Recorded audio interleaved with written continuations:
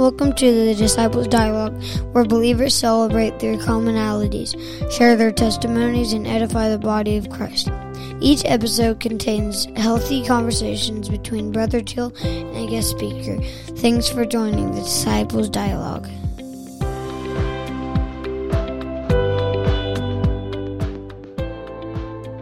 Praise the Lord, everyone. Welcome back to the Disciples Dialogue.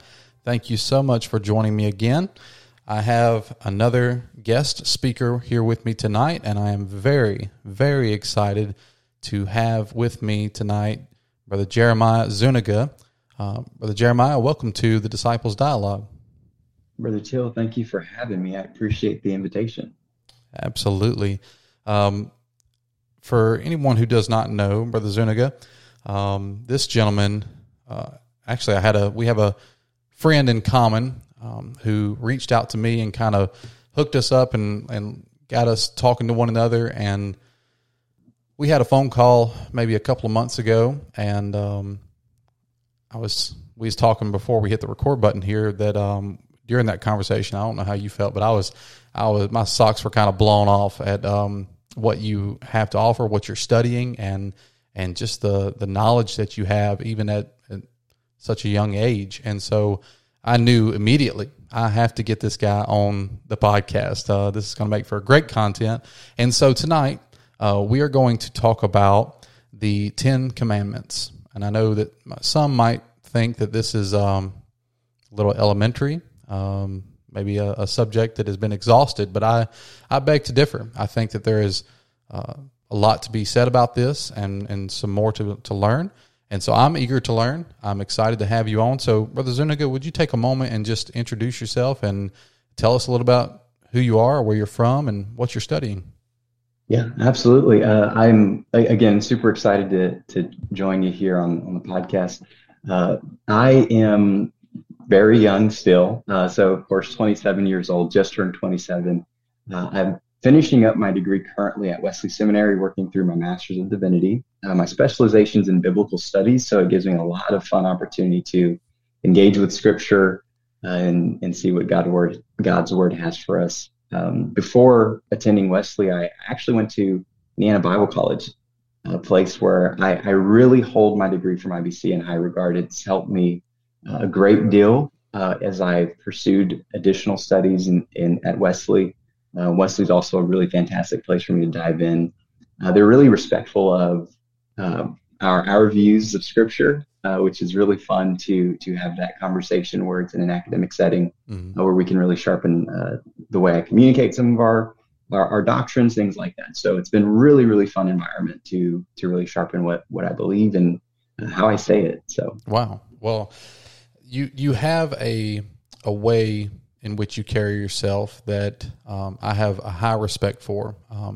You even at 27 years old, it's remarkable the way that you carry yourself, the way that you dissect the Word, and the way that you talk about the Scripture, and so I plan on learning from you more so than I do plan on teaching tonight. And so I'm excited to get into this. I know that we talked briefly a while back about the 10 Commandments and what all there is to uncover here. And so what's your relationship with the 10 Commandments? And in talking about this, I guess to preface the whole conversation, what is it about the 10 Commandments that draws you, lures you in? Yeah, no, absolutely. So I've got some, there's a term that I've picked up, orienting concerns. I've got some orienting concerns, just in general, things that kind of focus me as I study, things that focus me in life generally.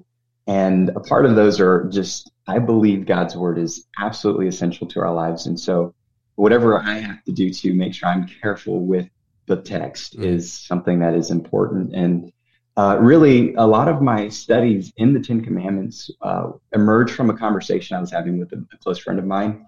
He was reading a book on the sovereignty of God by Arthur Pink.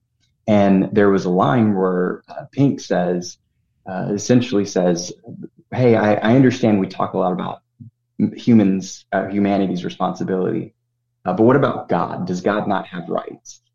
And we've got this large conversation in society about different groups, their rights, and who has rights. And so that made me think about how we use the term image bearers, right? Where if we're all made in God's image, what rights do we have as we bear or have been given this image to bear? And that led me right to the Ten Commandments, where God starts to talk initially about not making an image after him. He's very clear about that.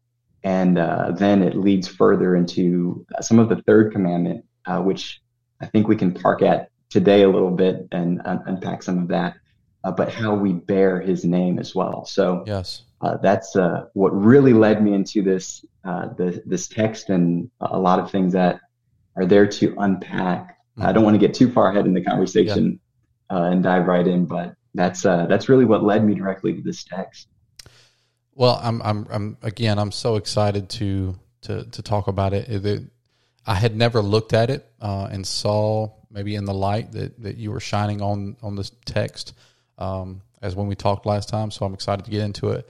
I have labeled this conversation, this episode, the Decalogue. I'm sure that's a term that you're familiar with. It is reflects the Greek translation of what we would find in the book of Exodus 34 and 28 when it talks about the Ten Commandments. Of course, Deca means 10, and so Decalogue would be the 10 words or 10 commandments. And so just to clarify what that is and what that stands for, the 10 commandments are outlined twice in the Old Testament, Exodus chapter 20 and Deuteronomy chapter 5. And one thing that I found before I kind of pass the ball to you here and let you run with it, and I'll allude to this later in the conversation and kind of hopefully tie it all together, but the Ten Commandments instructions for Moses and the children of Israel were inscribed on stone by the finger of God. Do you have anything that you'd like to speak to that? Not a lot that I want to share around that. I know that there are only a few times where we read in Scripture where God uses his finger to write things. Mm-hmm. Super important places in Daniel where we read about the hand that moves and writes on the wall. Mm-hmm. But what I find incredibly interesting around that specifically, how we come to understand that, which I think we'll end up getting there as well, is what's so unique about the Ten Commandments. Among other things, there are a few things that are really unique about it. The documents that are contemporary to the Ten Commandments are traditionally related to the identity of the king or the ruler in that day. Mm-hmm. And when you get to the Ten Commandments, it is not a man saying that you're doing this for me because I need this glory. Yeah. But God says, I can speak for myself. And what I think is so interesting about the finger of God writing and giving us his word here is that God is not someone who is so far from us that he has to have Moses as the mediator, which ultimately we do find where Moses has been on the mountain Sinai. Mm-hmm. And even in response to the Ten Commandments, we read where the people are still, they don't want that personal connection when God has already just spoken to them directly. If you look at the Ten Commandments, they're all very personal terms. He says thou. He's speaking in terms of singularity. Yes. And so he's talking to them directly. And I think that that's incredibly unique when we start to read how we get that in God himself providing that with his hand, for sure. Yeah. I agree 100%, and I like to think about the involvement of the people. Of course, there was a mediator.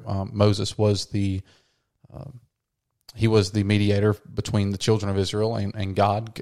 God called Moses up to the mountain to bring back down to the people, and the people, of course, feared what they saw going on from a distance. Yeah. So there was a fear, not so much a reverence, I don't think, but a literal fear of the smoke, the lights, it scared them. And so, but I feel like oftentimes what scares us and prevents us from forming that relationship or building upon that relationship that we need to have with God is the fact that His Word does still command us to do things, right? The commandments were not specific for the children of Israel in that day in the Old Testament, but that's something that carried through, right? Of course, Jesus said, I've come not to destroy the law, but to fulfill the law. But that doesn't mean that the 10 commandments just go away for us, right? So there again, we should not be fearful, but it's an instruction. It's to keep us. It's a protection for us. And so I want to say this. I found something that you had said several years ago, and I want to get your view on this again. Back in 2020, I found a quote from you that says, "Many times we view the 10 Commandments as prohibition." You said, "Let's change that mindset. They represent promise as the tables of covenant." You go on to say, "God said, if you will, I will, for all the earth is mine." You referenced Exodus 19:5, "And as much as I keep covenant, covenant keeps me." Could you speak to that a little bit? Yeah, no, absolutely. There is this idea in Jewish writing that God is faithful, His faithfulness, His mercy, and His goodness. We read some of this language also when David talks about Mephibosheth, and he's talking about the covenant he made with his friend Jonathan. The same kind of language is used there, where he's saying, "I've got to keep this covenant because there is this understanding that if we keep covenant, covenant keeps us." And so, as he kept covenant, that covenant that David had kept with Jonathan allowed for provision and protection for his son.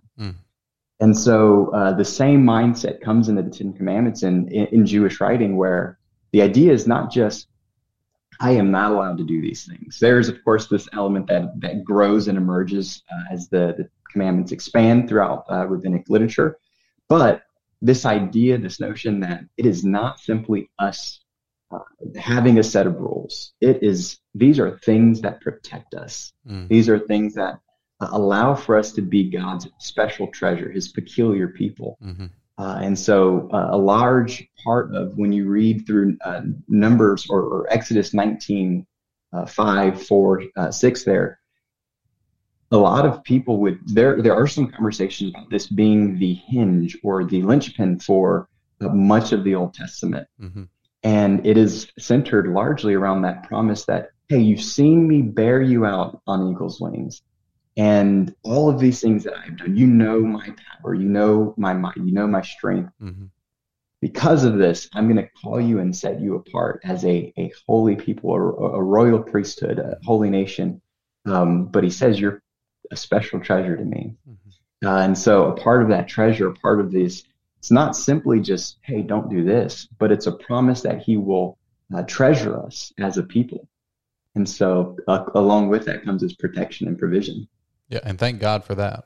Amen. Thank God for the warning, for the instruction. There's so many examples, a few that are bombarding my mind right now. I've got 2 children, and they've got go-karts and things that they like to ride out in the yard, in the field. But just something that came to my mind was, some things you learn by experience. Some things require and demand a warning. And so on their go-kart, of course, if you touch the muffler, you'll learn quickly that it's hot. If you've run it for a while, and it's going to burn you, it's going to hurt you, and of course your flesh will pay the price for that. So they, through common sense, they realized, hey, if we put this warning label on there and we impress it into the metal and it says hot, it might prevent the pain, the suffering, so that a young child would, if they could just read that and just hear what the warning that we're giving them, it might prevent the pain. And so I think the 10 Commandments serve the same purpose. If we just take them for face value, it is a warning for God's people's protection. And of course, today, a lot of people look at the 10 Commandments, not only that, but also the entire Word of God, as just a bunch of rules. And I think we do God and His Word a disservice to view them as only rules and not guardrails. I would not want to travel down some roads not having guardrails. They're not there to keep me from experiencing all of what lies on the other side of that white line. But they're there to protect me, understanding that how dangerous it is to cross that white line. What are your thoughts about that? Yeah, no, I absolutely agree. And I love that you brought up the passage in, I think it's Matthew 5:19 or 18, where Jesus says, "Think not that I came to do away with the law, but to fulfill it." Mm-hmm. When you look at the language there, what he's saying is, I've come to show its fullest expression. And it's so appropriate to the Ten Commandments, because when we think about what happens at Sinai, that's where the people become a nation, right? We read about in Genesis where it's a family. This family grows into this kind of group of people that are expanding very rapidly in Egypt. Mm-hmm. They leave, and when they get to Sinai, God gives them this table of covenants, this law, this thing that binds them together, and now they become a nation. Mm. He says, "You're going to be that holy nation," right? And as they receive this, they become the nation. They understand that they had entered a covenant with God. They have become, for lack of better terms, his vassals. Mm-hmm. They are his people. And when you look at the New Testament in Christ, what Christ comes to do, of course, throughout the Old Testament, you see where this is up and down, right? It's they're in, they're out, they're in, they're out. Yep. Those guidelines of what they had committed themselves to kind of fall away. And as they are very back and forth with their relationship with God, what Christ does in the New Testament, as he sets that aright, he shows them that, hey, I can show you as the perfect covenant partner what it looks like to be in relationship. Mm. When we talk about without controversy, great is the mystery of godliness, right? That term mystery, the Greek there is, I don't want to throw a bunch of Greek and Hebrew tonight, but it's mysterion, which this is not the idea of mystery we have today. It's not this idea that it's something that we don't know, we could never know. Mm-hmm. What it actually conveys is this idea of something that was once hidden that is now revealed. Mm-hmm. And when we read that, right, hey, we didn't know, we knew through the law what death looked like. We knew that we could be held accountable for this through the law. Now, through the revelation of Jesus Christ, we have the understanding we can live this. It's not just, I'll quote my pastor here, it's not just a bunch of thou shalt nots anymore. Now it's thou shalt be. So instead of thou shalt not do, now you've got to be this, because you have empowerment from his Spirit. There's that extra help. There's that advocate, that comfort, that thing that comes beside us to encourage us to live in covenant with God. And so, it's as much as we read the Bible as these are some guidelines for our life. This is something that can not just encourage us to continue, mm-hmm. But gives us the example of how to continue. It gives us the empowerment of how to continue. We're not doing this on our own. Right. Yeah. So I absolutely love that. Yeah. And as you were speaking, I guess it just kind of dawned on me, some of the pieces are coming together to see the full picture. If we look at, God calls Moses, hey, go tell Pharaoh, let my people go. They come through the Red Sea. They come through the wilderness. They come to Sinai. They get the Ten Commandments. They have instruction now. Moses is still leading the people.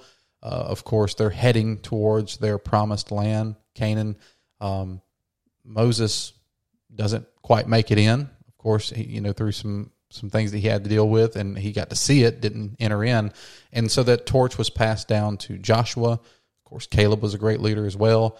And when Joshua died, the torch really wasn't passed to anyone else, any one man as their leader, but they had the law still. They had the commandments that they got from God through Moses.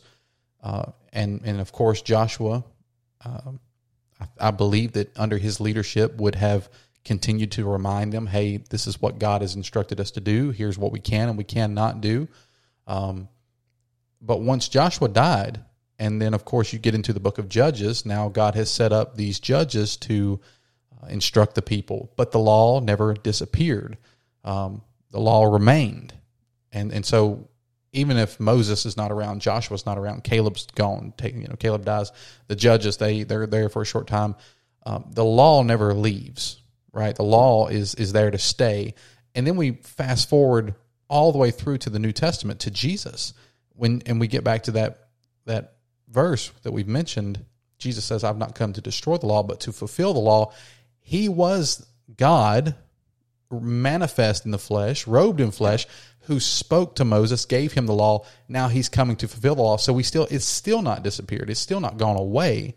And of course, Jesus dies, resurrects, he ascends into heaven, and he says, I will come back. I'm coming back for my people again. And so the law has never gone away. It's never been okay for us to place it on the shelf and say, well, that's Old Testament, right? That's not an accurate statement to say, well, that disappeared and these things no longer pertain to us.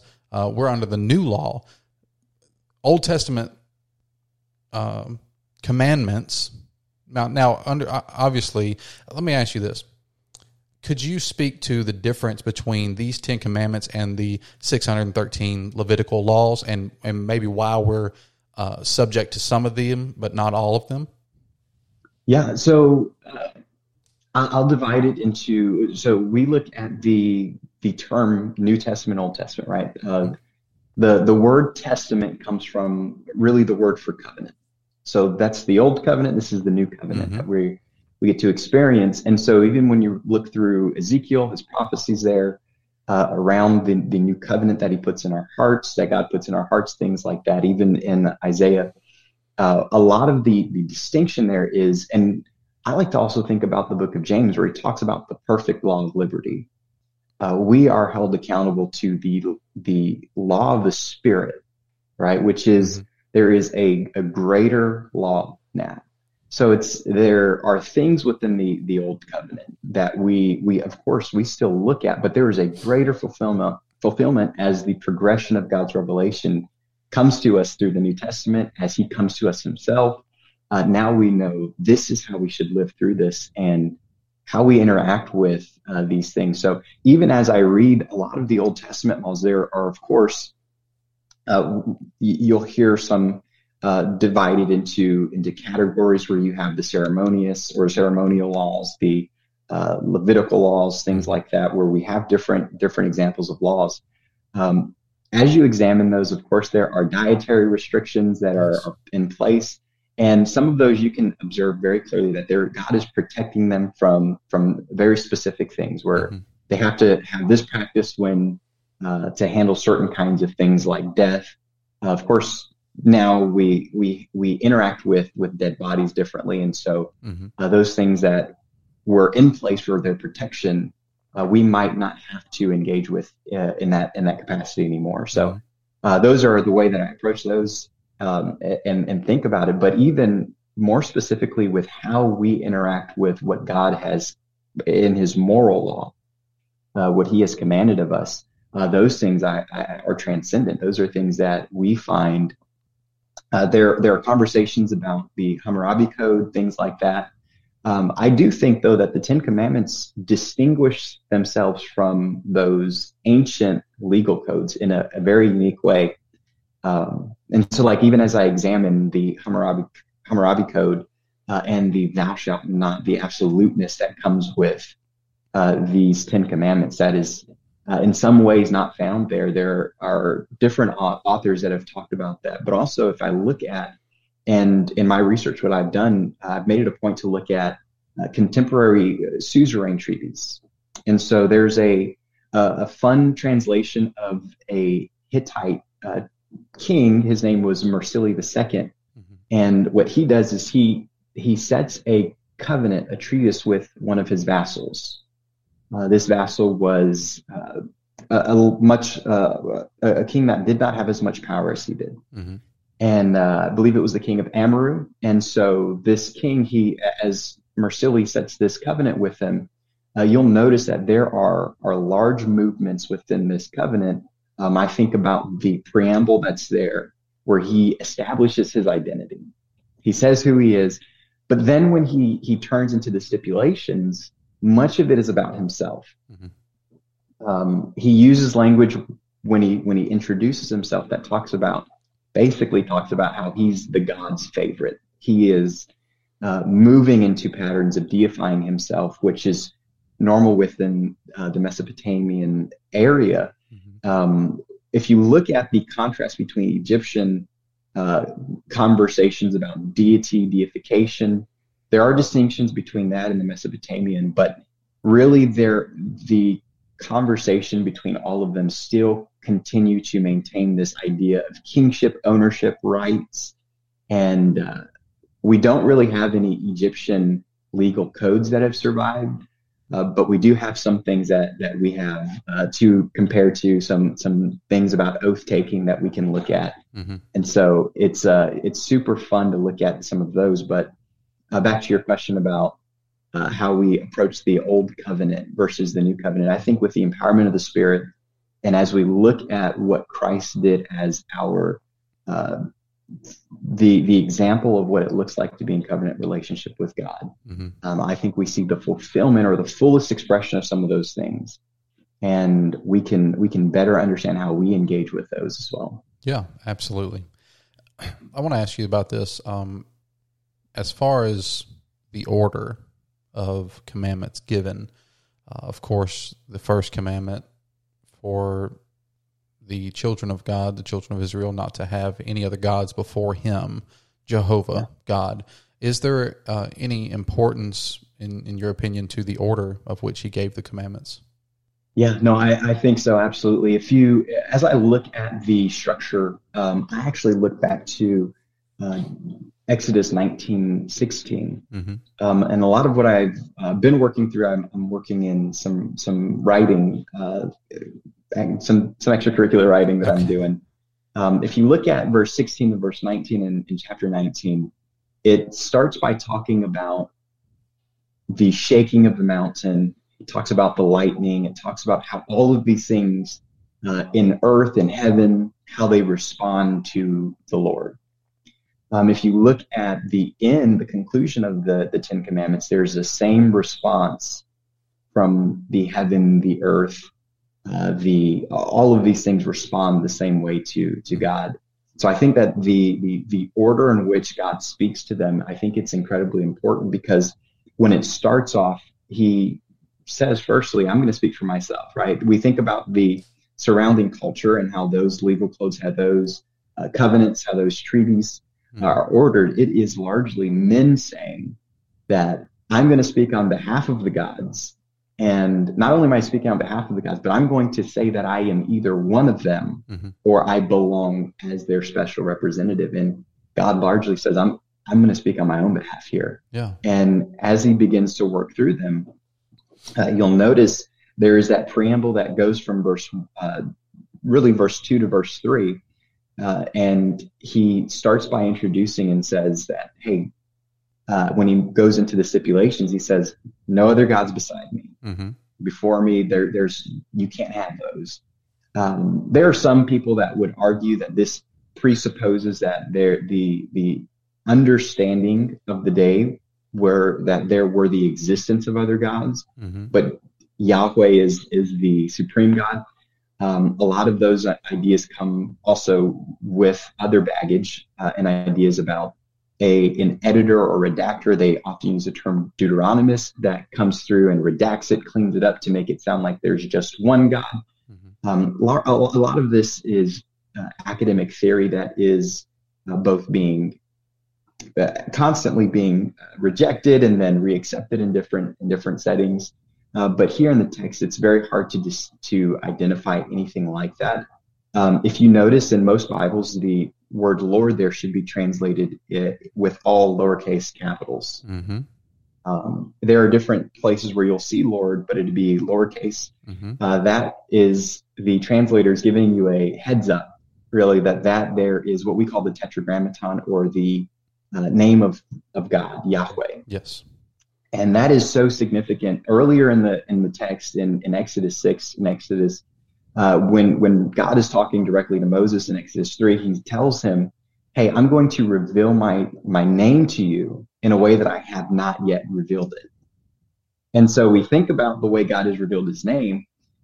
He's already known by Abraham for making covenant. He cuts covenant with Abraham. They walk through, right? And so he's saying here that he's going to make himself a people by his name. So he introduces himself by, I am Yahweh, your God. Yeah. And what's so significant about that is because this word, this name of God, Yahweh, it carries the idea, which we can see here in the text, of this creator who is unique, and all of nature, all of creation responds to his voice. The heavens shake, there's lightning, there's this cloud, right? Everything responds to his voice. Yes. But further, it's not just that he's creator. He's the same creator who is going to be covenant maker, not just with a person, but with a people. But then as he speaks to them in singularity. He doesn't say you all shall not have. He says you, thou, singular term, which is one reason why I love the KJV, because it gives you that indication. It's not just a generic you, which could be both singular or plural, but it's very clear here. It's singular. I want you to know that you can't have other gods beside me. Right. So he speaks to the people, but it's almost like he's whispering in everybody's ear at the same time. It's like, I'm talking to you. Yeah. I want you to know, hey, you can't have any other gods beside me. But then as he builds even further, I like to think about, and as I've done some writing on, I like to think about the structure of Psalm 8. I have that in mind when I think about the Ten Commandments.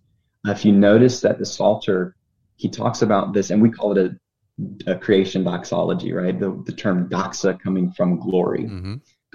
So it's the glory of God in creation. He starts off with the heavens declare the glory of God, and the earth shows his handiwork. Day into day, or that's Psalm 19, but he talks about, oh Lord, how excellent is thy name in all the earth. Yes. And so who has set thy glory above the heavens. The word there, when he talks about setting the name of God in God's name, it's some of the same language that we find in the third commandment. But he not only begins by examining and understanding that all of heaven responds to the glory of God and the excellence of his name, but he builds to a point, and he's talking about largely the glory of God in creation, but he moves and he's like, hey, and it builds to that point in the center where he says, what is man that thou art mindful of him? Yeah. And the son of man that thou visitest him. And he starts to move from talking about God as he builds toward that peak in Psalm 8. And as he descends down the other side of the mountain, he pivots and he says, you have crowned him with glory and with honor. Yeah. And then you start to see the same response to what was said at the beginning of the psalm, moving down at the end, and he's talking about this man that he's envisioning here in the messianic prophecy. And so when you look back at the Ten Commandments and you look at the build of the Ten Commandments, we talk about the horizontal and verticalness of the Ten Commandments, where the first four commandments, you realize that they're about God. All right, this is how you worship God. This is how you glorify God. And it hinges because it switches on a point, and the first word that indicates we're talking about man is honor thy father and mother. And so here God is telling them, you give me glory. Glory belongs to me. Yeah. Glory does not belong to anything that I created. And so you'll find there in the middle, I think it's verse 12 here, where that's where he makes a switch. But if you look right before it, verse 10, it says the seventh day, he starts talking about the Sabbath. Hey, you keep the Sabbath work, for in 6 days, verse 11, the Lord made heaven and earth, the sea, and all that in them is. And he rested the seventh day, wherefore the Lord blessed the Sabbath and hallowed it. And so he's answering back, responding back to his power as creator and as covenant maker. And this is all there in his name. When he says, I am the Lord, he wants them to know hey, I am not just a God. Yeah. I'm not like everyone else that you've heard about. I speak on my own behalf, and I'm the one who created all this. Yeah. Yeah. And I'm entering covenant with you. I think it's so well said. And the first commandment, thou shalt have no other gods before me, I think harkens to the idea that if everything does not hinge on that, and I believe that's another good reason for it to start this way, if everything does not start with the idea that God alone created the heavens and the earth, and there was no God beside him, he's the only one, and of course he harnesses all power. He's omnipresent, omniscient. He's within him is all creative ability, and so with no other God beside him, this is the hinge point. In my opinion, this is how I view it, because the rest of the commandments really don't mean much if there's more than one, right? Because if there's power spread between multiple gods, then when it gets to thou shalt not murder, well, that really doesn't mean so much to me, because if God is not the author of that, and there's some other being who may have a differing opinion on the matter, he might think that murder's okay. And so if God is not one, then it doesn't mean as much.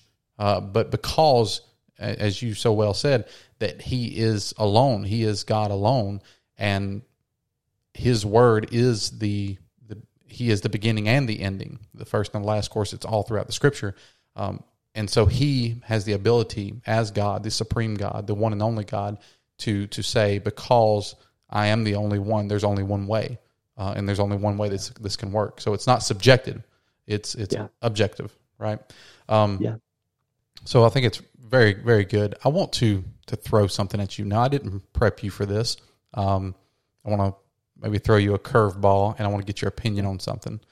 Of course, this is just my opinion, and something that I was studying for this conversation, and as I was looking at the Ten Commandments, like a light went off in my mind, and my mind went to the New Testament. I started thinking about another instance in the Word of God where we find this, and I see maybe potentially a connection here, and I want to get your thoughts on it if you have any. John 8, 1 through 6. I won't read all the verses just for time's sake, but this is Jesus being approached by the Pharisees. The religious people come to him. They have caught the woman in the act of adultery. And they say, hey, Jesus, we've caught this woman in the very act of adultery. And according to the law says that she should be stoned. She should be killed for her actions. And we find that something interesting happens here. Jesus almost acts as if he doesn't even hear them, or he doesn't acknowledge their statement. He kneels down and he starts writing with his finger in the sand. And of course, the Bible doesn't say clearly exactly what he wrote or what he was doing, but he almost seemed to reject their words and ignore them, and just started writing in the sand. And they kind of approach him again. The law says she should die for this. She should be stoned. He continues to write in the sand. And just for reference point, Deuteronomy 22 and 22 says, if a man be found lying with a woman married to an husband, then they shall both of them die, both the man that lay with the woman and the woman. So shalt thou put away evil from Israel. So there was a law in the Old Testament given by God that in the act of adultery, the man, the woman should die. Okay, now that's Old Testament law. So Jesus ignored this nonsense, though. And of course, when he finally did speak up, he says, you that are without sin, you can cast the first stone.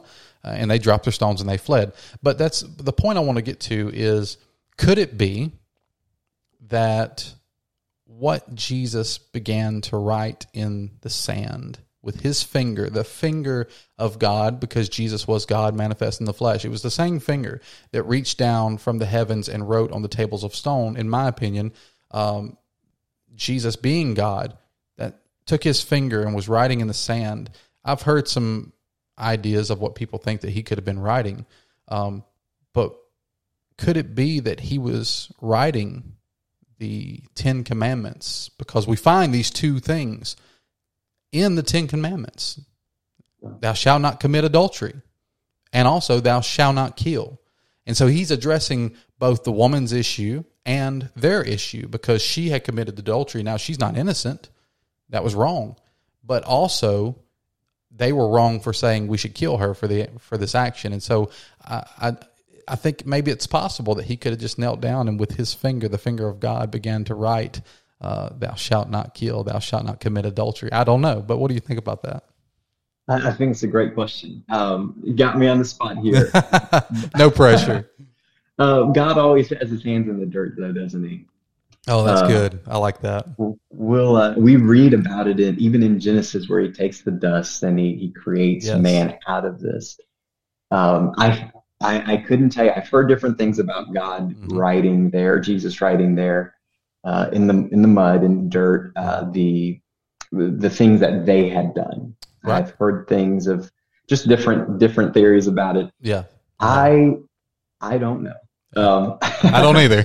I think that it's possible he could have written the 10 Commandments. I think so for sure. He could have written things that, or commandments that specifically address things that they had done. Sure. There are things I think he could have. He is Jesus. If we read one thing throughout the book of John 2 tells us that, which leads us into John 3. We always ask the question when Nicodemus comes to Jesus and he's like, hey, how do I, we know you're a rabbi sent from God. No one can do these things except for that. And his response is straight to what Nicodemus has in his heart. He wants to address that because he knows this is what you're asking, why you're really here. Right. But we ask the question, why did Jesus just pivot? Mm-hmm. Well, we read right before that, the 2 verses that precede that in John 2, where it says that he knew all men and knew what was in man, and he needed not that any should testify of. So Jesus, I think he could have written there really anything. He could have written exactly what they had been doing. I've heard people ask the question, how did they know where to find this woman if she was, you don't commit adultery in public. Right. How did these people know exactly where to find her? Why were they out looking, right? So Jesus could have addressed directly, hey, I know that I've heard people, and this is a little bit more speculative theology, I like to call it. But I've heard people even say Jesus wrote the times where they were visiting her. Could it be? And it could have been a number of things. I know a few things from the Gospel of John is that Jesus knew exactly where those people were. Absolutely. Knew exactly who they were. And he didn't need anybody to tell him really where they had found her. He already knew where they found her. He knew what she had been dealing with, especially if we read John 4. He comes to this, woman at the well, and he's like, hey, I already know you've got this amount of husbands, and the one that you're with now is not even your husband, right? Right. So he didn't need them to tell him who she was. He actually didn't even need them to introduce themselves. So I think Jesus could have written a number of things there. Absolutely. I agree. It's just a fun thought to think about. One day I'm going to ask her. I'm going to ask her, say, hey, man, what did you write in the sand? There beside you. Yeah. Let me switch gears, maybe something a little bit more serious, and maybe you could speak to this. Brother David Bernard, has said the 10 Commandments is a word-for-word dictation. Of course, dictation being an action of giving orders authoritatively or categorically. What's your opinion on that? What could you speak to that? Yeah, I think here in the text it tells us that God spoke these words. There are some times where we read, especially in the prophets, where there's this prophetic formula. That's kind of the term we use, this formula that's used where it says, thus saith the Lord. Mm-hmm. And that's the way we're accustomed to reading it. Here, there's not that indication that it was Moses goes down to speak with the people. We read that, but then it changes. The tone changes where it says God spake all these things. So I'm comfortable there with the term dictation, where Moses has here captured. I do believe in Mosaic authorship. I think here that Moses captured here what the Lord had spoken directly to the people. And there are some things that I think really are really important about that, right? Because if we talk about this being God saying, these are my rights, he's not just saying as creator of everything. He's saying these are my rights, not just as creator of everything, but to my people, over my people. But he lays very, very clear groundwork over who his people will be. Yes. And there's, I think, an oft misunderstood commandment, the third commandment. And I know I mentioned it earlier, but a lot of times we take it as being, hey, don't say this phrase. That's basically cussing, right? Right. I think it's wrong to do that. But here in the text, when we read this text, if you look at verse 7, it says, "Thou shalt not take the name of the Lord thy God in vain." And then there is this very, very dramatic or very, very harsh response to that. It's, "For the Lord will not hold him guiltless that taketh his name in vain." Yeah. And it's like, whoa, that's a strong command. It is. We talk about the commands being very, very strong. There are two terms in Hebrew that indicates a prohibition, a command, or a law. There is the lo, which is an absolute no. This is a prohibition. This is never, ever going away. Then there is the all in the Hebrew, and that is more of a timestamp. This is a temporary thing. This is conditional, or this is specific to this setting or situation. Here it is lo. This is, hey, you shall not take. And there's the word thou shalt take or bear. That word there is nasad. And what it literally gives the image of is taking a hold or bearing or having that upon you. There's some work done by a scholar named Carmen Imes in this regard. I don't want to quote everything from her book or from her research, but a lot of that is about bearing God's name and living as his covenant partner. Now, what's so important to me about this is because God has said, right, this is God's voice. This is God's word, him addressing the people that he will call his people. If we compare this to some of those contemporary documents, they're addressing largely people that they want to call their people. But what's so unique about this specifically is while they say, hey, you're going to be my people, God says, you're not just going to be my people, but you're going to bear my name. Wow. Yeah. And so he addresses them, and he moves. We notice where he moves, obviously, to speaking to them of commandments that they shouldn't do to each other. That's unique because when we read some of these other documents, it is all about the king. Yeah. And I think what's so interesting about it is because he speaks to them as image bearers. Hey, you're image bearers, so this is something you're going to have the capacity to do, but now you also have to be name bearers. If you look in number 6, he tells Moses to talk to Aaron to make this blessing over the people. The Lord bless you, keep you, make his face shine upon you. And then he concludes it with these people that you put my name on. Wow. And this is something that I find incredibly important, especially as we read throughout Scripture and how we enter covenant with God. And it is so clear, even from the early pages of them creating covenant with God, it is so clear that God is saying, my singular covenant creating name, Yahweh, that this is the way that you bear that name. You have that name upon you. And you get to the New Testament, and we start to read the reflections of the Exodus account here, or as some would call it, the echoes of Exodus here.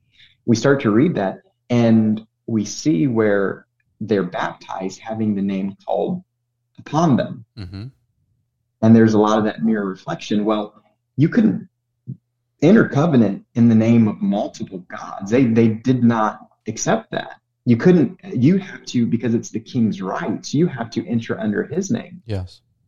You couldn't, in this case, God is saying, hey, I am not just God's, or I'm not just a member or a person within this being. He's saying, listen, I am the Lord. Yes. I am Yahweh. I'm speaking to you, directing you, and addressing you directly from my name. Mm-hmm. And you get to the New Testament. And when Paul in 1 Corinthians, I believe it's 1:13, he's having this whole dispute about factions. And there's this group and there's that group, and Chloe has written to him and said, hey, Paul, things are going crazy, right? Mm-hmm. And Paul's response to that is, hey, were you baptized in my name? Because he understood, he has this rich Old Testament theology, right? He's a Pharisee of the Pharisees, a Benjamite. And he says, I thank God I didn't baptize half of you, right? He's like, I thank God none of you were baptized by me, and I only baptized a couple of y'all. Yeah.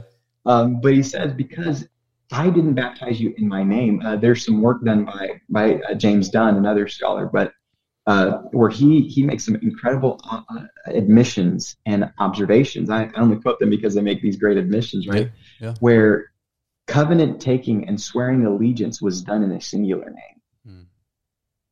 And so when we look at the waters of baptism and how we enter this new covenant, we talked about the new covenant earlier, right? This new covenant now put in your hearts. We talk about how Jesus said in John 3, except a man be born of both water and spirit. We talk about all this, and we look at how Paul used this as well, and how the Spirit inspires him as he writes. And we see that he says, hey, look, none of you were baptized in my name. He's hinting that there is a singular name that is called upon someone, or someone uses to enter into covenant, and that's through the waters of baptism in the name of Jesus. Wow. And they can only be singular terms. I love how you tied all that to baptism in Jesus' name. That's amazing. The Word of God is second to none. Yeah, it is so incredible, because and that's another part that's been going into a lot of what I've been working on in my writing is this 10 Commandments sets the pattern for covenant throughout Scripture. They're always looking back to it. They're always referring to it. We have the Deuteronomy, which is the second telling of the law. And it's always going back to this covenant that's established. God wants you to understand that he is moving you, making you a people, his people, not just a people, not just any people, his people. But if you're going to do that, you got to take his name.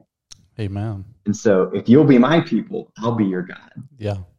And so if we're going to not just be, right, we look at the New Testament, the New Covenant, I think about 2 Corinthians 5, where he talks about being new creatures, right? The same idea that Jesus, the one who creates, the Word that creates and sustains by the power of his Word, we talk about this, and we look at how we are new creatures in Christ Jesus. It's because we have his name. We have that broken image that was destroyed in the fall, right? We're image bearers with broken images. That was destroyed. And when we now bear the name, the image that we bear is restored. Wow. We're new creatures. So we're not just called to be image bearers, because that would be broken in today's society, right? The fall, sin has impacted that so much that we're broken image bearers on our own. But when we bear the name, now we can appropriately bear the image. Wow. That's so good, man. So good. And God takes prideful ownership of us. Yeah. If my people, which are called by my name. Yeah. Right. Called by my name. Oh, it's so good. Yeah. And there's so much there. There's that even in the New Testament where it talks about calling upon the name of the Lord. Yes. Right. Those that are calling upon the name of the Lord shall be saved. The Greek is very, very clear. It's having the name called upon them that have that called upon. If you have had the name of God called upon you in baptism, right? And we can't look at titles, because he moves beyond just saying I'm God, or he moves beyond saying I want to be the creator of your life, or he moves beyond saying I want to be your father. He says, look, this is Yahweh talking. I'm addressing you now. Yeah. Right. We look at the name Jesus, and it is Yahweh has become salvation. He's become our salvation. Yes. What he's saying is, look, I've come to reestablish covenant with you. But I'm not just going to give you this established covenant. And this is why it's so important in Acts 4 is, hey, neither is there salvation in any other name, right? There's no other name given among heaven whereby we must be saved. That's right. Salvation is through the name. Yeah. We have to have the name. This is why we've been called people of the name. Yes. It's not just this. Sometimes we can get into spooky ideas and sensationalism where but it's so important that we have this name that has redeemed and brought us this incredible opportunity to not just observe what covenant should look like, but we were once a people who were not a people. We were far off. Yes. And now we've been called his own because we are in Christ.